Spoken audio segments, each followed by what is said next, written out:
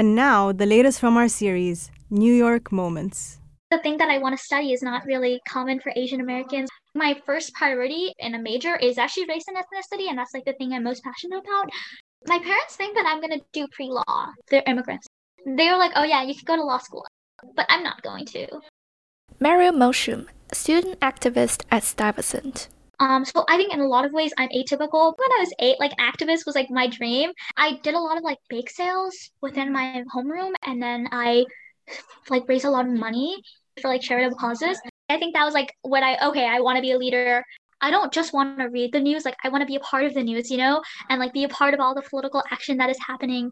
And I think I'm really proud to like be a part of like a lot of political change as a young person.